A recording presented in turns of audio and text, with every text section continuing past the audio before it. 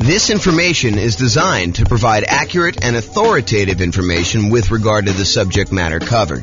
It is offered with the understanding that the presenters are not engaged in rendering legal, accounting, or other professional services. If legal advice or other expert advice is required, the services of a competent professional should be sought. Welcome to the Murfreesboro Real Estate Investing and Real Estate Financial Planning Podcast. Learn all about investing in real estate in Murfreesboro, Tennessee, with a combination of real estate financial planning and modeling with numbers specific to Murfreesboro, plus syndicated, more generalized recordings of live and pre-recorded real estate investing classes, not all of them specific to Murfreesboro. Be sure to stay tuned after the podcast for a message from our sponsors. Well, good morning and welcome, everyone. I am your host, James Orr, and this is another class in the series on Deal Alchemy. Deal Alchemy is the somewhat magical process, or seemingly magical process, where we move returns from one of the areas of return that we get with investment properties to more than one. And sometimes we're trading a couple for a few or one-to-one, but we're really just moving returns around. And today's Deal Alchemy class is about converting cash flow to debt pay down. And you're like, what? Wait a minute, James. Most of us prefer to have cash flow. So why are we taking cash flow and we're trading it in exchange for debt pay down? Well, because by doing so, it gives us a higher return in both dollars and return on initial investment. So there's one reason why you might want to consider kind of moving the return from cash flow to debt pay down. So we're going to jump into it. This is part of the series of classes we're doing on Deal Alchemy. I think last week we talked about improving cash flow. I think we did through lease options, if I'm not mistaken. I think we did lease options last week where we used a new strategy and we changed how the returns got kind of moved around in the different areas. So, alchemy, for those that don't know the definition, this is the dictionary definition of alchemy, a seemingly magical process of transformation, creation, or combination. And really what we're talking about doing here is we're talking about magically moving the returns from the 4 different areas of returns plus the reserve return we get when we buy investment property. You've got appreciation, the tendency for property values to increase over time. You've got cash flow, kind of like you take all of your income from the property, from rent and anything else you're doing with the property. You subtract out all of your expenses, including taxes, insurance, your mortgage payments, maintenance, your property management, like all of those things, vacancy, all those things get subtracted out. And what you're left over with is cash flow. Then you've got debt pay down, the amount of the loan that you're paying down every single month on that particular property. And then you've got the tax benefits of owning the property. The cash flow from depreciation is what we call it. And then in addition to all of those, in order to prudently make an investment in rental property, we do need to have reserves. And so when we have reserves, we could take those reserves, we could set those aside. And because we're using them to make sure that we are able to maintain and own that property conservatively, then we can actually put the small return that we're earning on those reserves as part of the overall investment. Because you need the reserves in order to make the investment, now we can actually include the return we're earning on those reserves as part of the overall return that we're earning, okay? And you may have seen me kind of display this in this format, where I talk about appreciation, the property values going up, cash flow, which is all the income minus all the expenses, debt pay down, which is paying down the loan, the tax benefits, or the cash flow from depreciation, and then plus the return you earn on reserves. And then we have a total in the middle. And we can have this visual show both dollar amounts that we're earning, how many dollars in appreciation we earned, how many dollars in cash flow, how many dollars we paid down the loan, how many dollars we're getting from the tax benefits, and how many dollars we earned on the reserves. Or we could think of it in terms of the return on something, the return on our initial investment, or the return we're earning on equity, or the return we're earning on true net equity, like the equity we'd have after we sell the property and pay all the expenses, like real estate commissions, closing costs, capital gains taxes, depreciation, recapture tax, like all of those things. When you subtract all those out, then we have what is left over, true net equity, and we can calculate returns on those as well. So let's talk about moving cash flow to debt pay down. And you may be surprised as to what happens here. This is kind of interesting. So instead of choosing to emphasize cash flow on investment property, let's say you do a 15-year mortgage instead. If we had gotten a 30-year mortgage, our cash flow would have been better. The payment on a 30-year mortgage is usually lower than the payment on a 15-year mortgage for the borrowing the same amount. And you also get a slightly better interest rate when you do a 15-year loan versus doing a 30-year loan. But even with the improved interest rate, the payment is still going to be overall higher because you're paying off a certain dollar amount. You know, if you're buying a $400,000 property and you're putting 25% down, and you're paying off $300,000 worth of loan over a 30-year period or over a 15-year period. In order to pay it off over 15 years, your payment has to be higher in order for you to pay that thing off. Okay. So what we're really talking about is worse cash flow when we move from a 30-year loan to a 15-year loan, but much better debt pay down. Okay, so you're going to see that we're moving the return we're earning from cash flow into the debt pay down portion of that return quadrant, and we're looking at that and seeing how much of an impact that has. Now, the dollar amount for appreciation and the tax benefits, the cash flow from depreciation, they stay the same. If you think about it, you're buying the same property in both situations, right? So if you're buying the same property, does the type of loan you get on the property impact how much in dollars the property goes up in value? No, if you buy a property, that property is going to go up whatever it goes up or down, you know, depending on what market you're in and what's going on in the marketplace. But in most cases, that property is going to go up the same amount, whether you have bought the property free and clear, or you bought the property with 100% financing, or you bought the property with 50% down, or 80% down, or you got a 30-year loan or a 15-year loan. It doesn't matter. If you buy a $400,000 property, as an example, and it goes up 3%, that means that it went up $12,000. It doesn't matter what loan you had to do that, okay? Now, in addition, when you buy a property, the price you pay originally, after you subtract out the value for the land, the value of the building we can depreciate for residential properties over 27 and a half years. So again, that doesn't matter what type of loan you got or how much you put down. The amount you're earning from depreciation, and specifically cash flow from depreciation, stays the same. So it doesn't matter what loan type we got, the amount from appreciation and cash flow is going to stay exactly the same. Now, a higher mortgage payment, because you're getting a 15-year loan than a 30-year loan, means that you should set aside more in reserves. Because when you want to think about your reserves, you're setting aside the money that you need to hold the property for a certain period of time. So for example, if we're setting aside 6 months of reserves, by having a higher mortgage payment, we need to set aside 6 months of that higher mortgage payment rather than the 6 months of the lower mortgage payment we would have if we had put if we had decided to do a 30-year loan. Okay, so the higher mortgage payment means you need to set aside more for reserves. That ends up changing the amount you have in reserves and therefore the amount you are earning on the reserves. You know, if you have $10,000 in reserves versus $8,000, then the amount you're earning on those reserves actually has gone up a little bit. Okay, that just makes sense, right? Now, the dollar amount for cash flow, for debt pay down, and for the reserves changes, right? Our cash flow is actually going to go down a little bit. The amount we're paying down on the loan is going to go up a little bit, and the amount we're earning on reserves is going to go up a little bit. The dollar amount for the appreciation and cash flow from appreciation, they do not change at all when we switch from a 30-year loan to a 15-year loan. And I'll show you this visually here in a second. Now, more reserves also means that we have more in the denominator when we're calculating our return on investment calculations, okay? Because we count the reserves as something that we needed to invest in order to buy the property.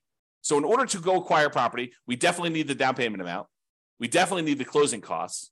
But what I'm telling you now is you also should set aside the reserves you need in order to prudently own that investment property.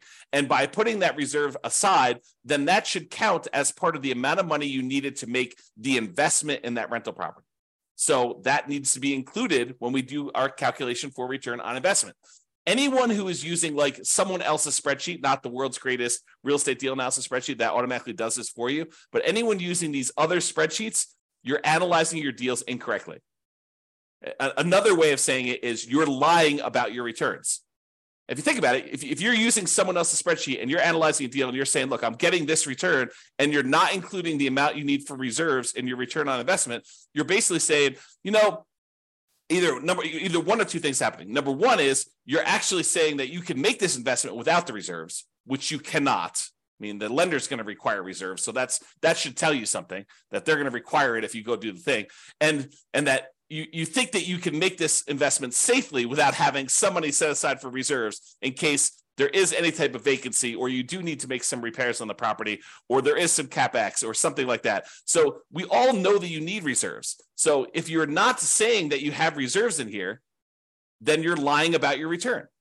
So you have to include the reserves on there in order to make a true calculation of what your return on investment is. Doing it any other way is lying about your return. It's inflating your return. It's the return you tell at a cocktail party when you want to brag about how you're doing in your real estate investments, right? I mean, that's what you're doing. You're going to tell your friends, look, I put no money in this deal, so I'm getting an infinite return on my investment. There is no way you can have no money in a deal because you have to have reserves. So you're always going to have something in the denominator. Okay? All right. Enough of that little side tangent there. So what having more reserves means, you have more investments in your return on investment calculations. That means it's going to be a smaller overall return on investment for the same dollar amount. So in other words, the appreciation dollar amount, if it's $12,000 that the property went up in value, and now we divide by the return on investment, the investment part of that, if you have to have more in reserves, that means that the overall return on investment, the $12,000 divided by what you had to put into the deal, is going to be smaller when we increase our reserves. And we increased our reserves because we went to a 15-year loan versus a 30-year loan, which means that our monthly payment is going to be higher. Okay, so let's look at this visually and see what's going on here. So this is where we have the traditional rental. We have this amount in appreciation. We've assumed it's $11,011 per year. Cash flow is $2,330 in the first year. The amount you pay down in the loan is $2,779. The tax benefits from the cash flow from depreciation is $1,700. Okay, so these four plus the amount you're earning on 12 months of reserves at 8% is $2,203. So the total amount you're earning is $20,023. That's your return by buying this property in the first year. Now, by going and converting this and this is a 30-year loan, by going and converting this 30-year loan to a 15-year loan, we're going to change the return from cash flow. Your cash flow is actually going to go down a lot, and your debt pay down is going to go up a lot. However, the appreciation dollar and the tax benefit dollar are going to stay the same, and the reserves are also going to change because we need to have more reserves. Okay, so when we do that, it looks like this, the 15-year mortgage on the right. So appreciation is the same. The amount in cash flow went from $2,330 positive, about $200 a month, to now it's negative $4,024. And you're thinking to yourself, James, that's crazy. I went, almost $6,400 worse by doing this 15-year mortgage. Yeah, you definitely did. But where did that return go? It went from cash flow down to debt pay down. And you'll notice it's not one-to-one. It's not like you move $6,400 down in one spot, so you obviously go up $6,400 in another spot.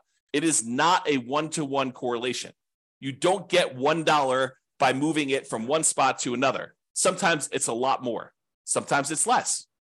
Okay, so you got to go and look at the math and see what happened here. So now we went from earning $2,779 paying down the loan. So now we're paying down $10,551 just by changing from a 30-year loan to a 15-year loan and the slight changes that are related to that.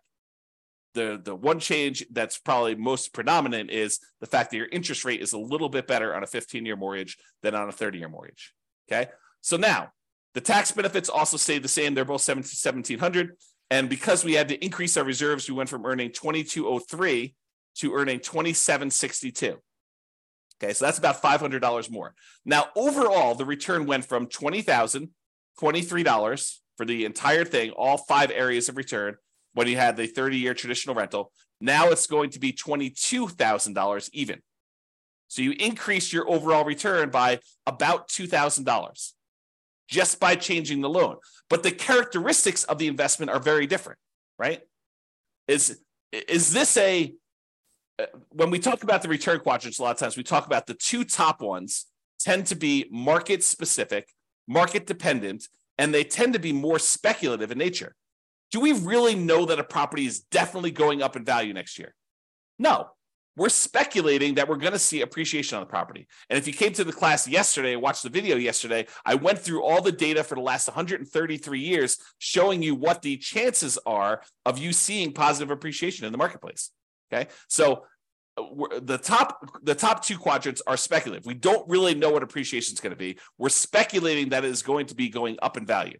It could go down. It could stay the same. It could go up. It could go up more than what we're estimating. It could go down more than what we're estimating. Really, we don't know. It's speculation. The same thing is true for cash flow. And a lot of people, especially newer investors, want to argue with me. They're like, no, cash flow is fixed. I know the rent I'm getting on my property, and I know the amount of my expenses. And I'm telling you, you do not. Rents change over time. Sometimes rents go up. Most of the time, rents go up. However, rents can go down. You could have gotten really lucky and got really high rent last year. And this year, because your tenant had to move out, you had a vacancy, your tenant got evicted right between Thanksgiving and Christmas, and you tried to re-rent the property between Thanksgiving and Christmas, and you did not get the rent you thought you were going to get, and now rents are lower. Or there were unexpected repairs on the property, and instead of having 10% set aside for maintenance, you needed 20% set aside for this year. Cash flow is speculative as well. Okay, so these two top ones are more speculative in nature. The two bottom ones are more certain in nature. The debt paydown one is a contract between you and the lender. If you make the payments as agreed, you get this return. It is not dependent on what the market does. The property values can go up and down. It doesn't matter. You're getting that debt paydown. Your cash flow can go up or down. It doesn't matter. You're getting this debt paydown return. So the bottom ones are more certain, less speculative in nature. In some cases, we would say they're as close to being guaranteed, in quotes, as you can get without them being guaranteed.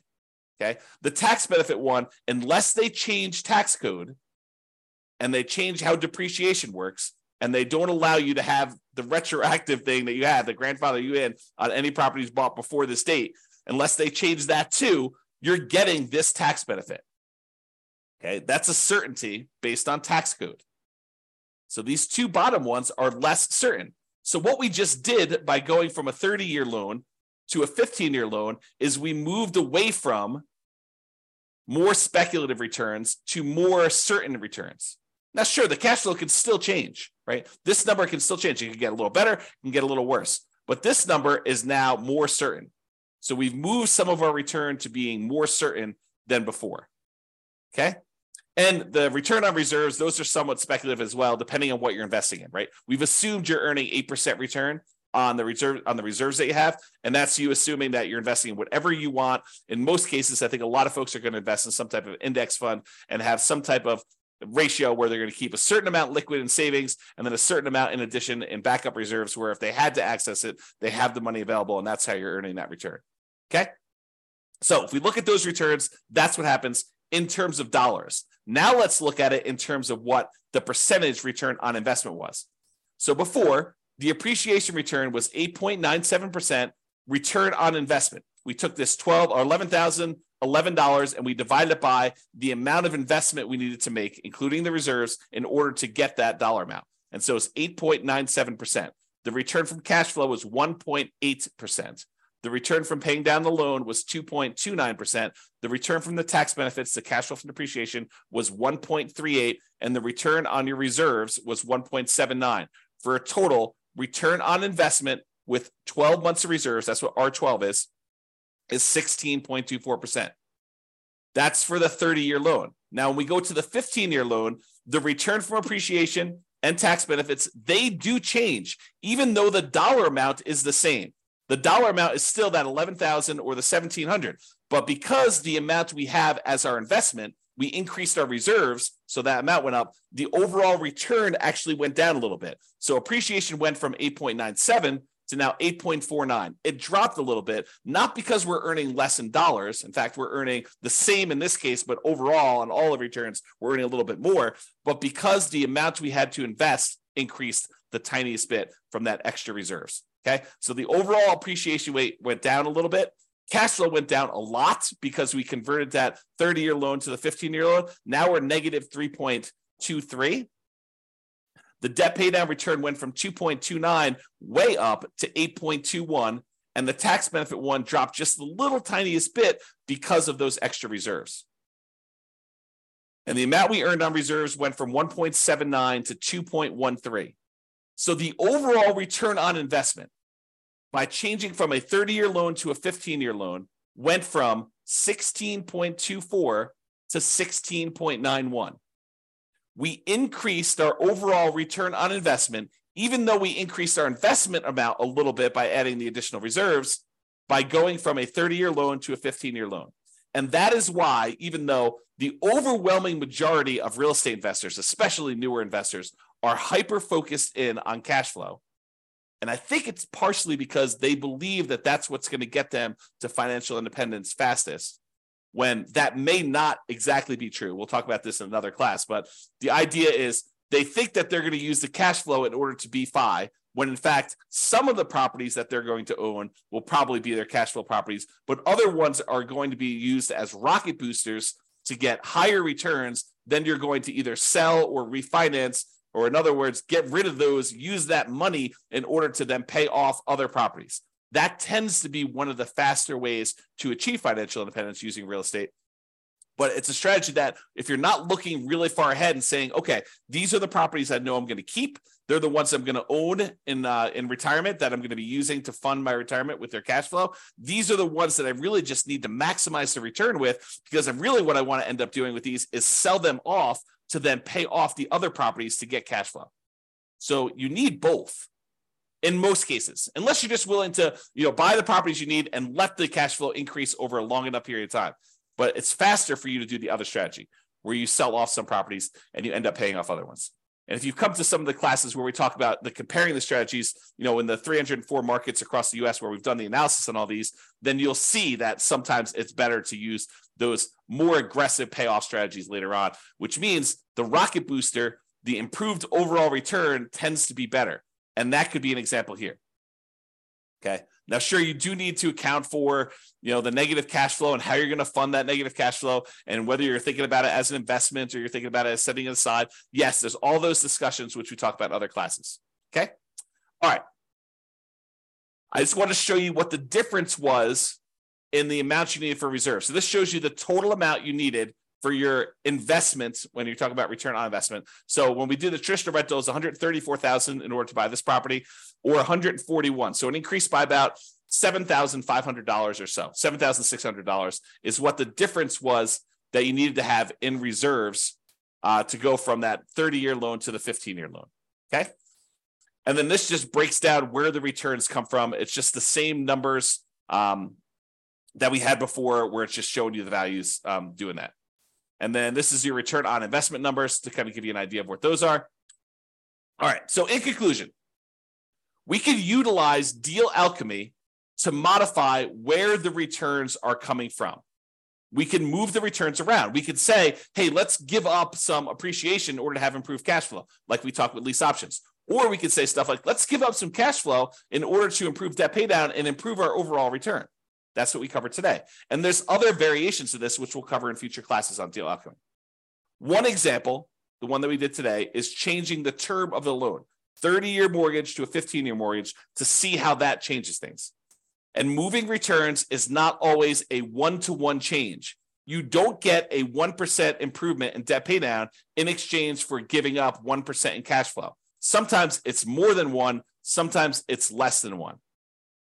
And reminder, returns are different. They have different characteristics. Some are speculative, some are more certain, some are cash now, which is the right-hand side of the quadrant, some are cash later, which is the left-hand side of the quadrant. So they have different characteristics, which changes how the overall investment acts. One of the things that I don't think a lot of people realize, especially people coming in new to real estate investing, is that not all real estate investments are the same, and that you can change how you approach the investment, and it changes, absolutely changes how the returns are balanced, like where they are. Is this more of a speculative play? Is this more of a certainty play? Is this more of a cash now play? Is this more of a cash later play? And that not, if you go out there and you say, I made a real estate investment, your risk characteristics of making that deal can be very, very different than someone else doing a different deal, even though you're both buying single family homes. All right. So deal alchemy can do more than just change the numbers. It can change the characteristics of the investment. And sometimes this changes more than just the returns. Sometimes it somewhat indirectly can impact the investment in the return on investment calculation, like we saw with reserves here. All right, that's all I got. Hope you guys enjoyed the class. This has been James Orr. Have a great weekend, everybody. It's Friday, and we will see you all on Monday. Bye-bye for now. With home prices up, mortgage interest rates up, and rents up, but not quite enough to counteract the higher prices and interest rates, cash flow on rental properties in Murfreesboro is harder than ever. Book a call with the Real Estate Financial Planner to apply our proprietary 88 strategies to improve cash flow on your rentals. See the show notes for a link to schedule your call and improve your cash flow today. If you're a real estate agent, lender, or professional in Murfreesboro that wants to help our real estate investor listeners, consider reaching out to learn about collaboration opportunities with this podcast. We'd love to add more value to our listeners by having you assist our investors buy, sell, and finance their real estate investments. See the show notes to schedule a call to discuss collaboration opportunities.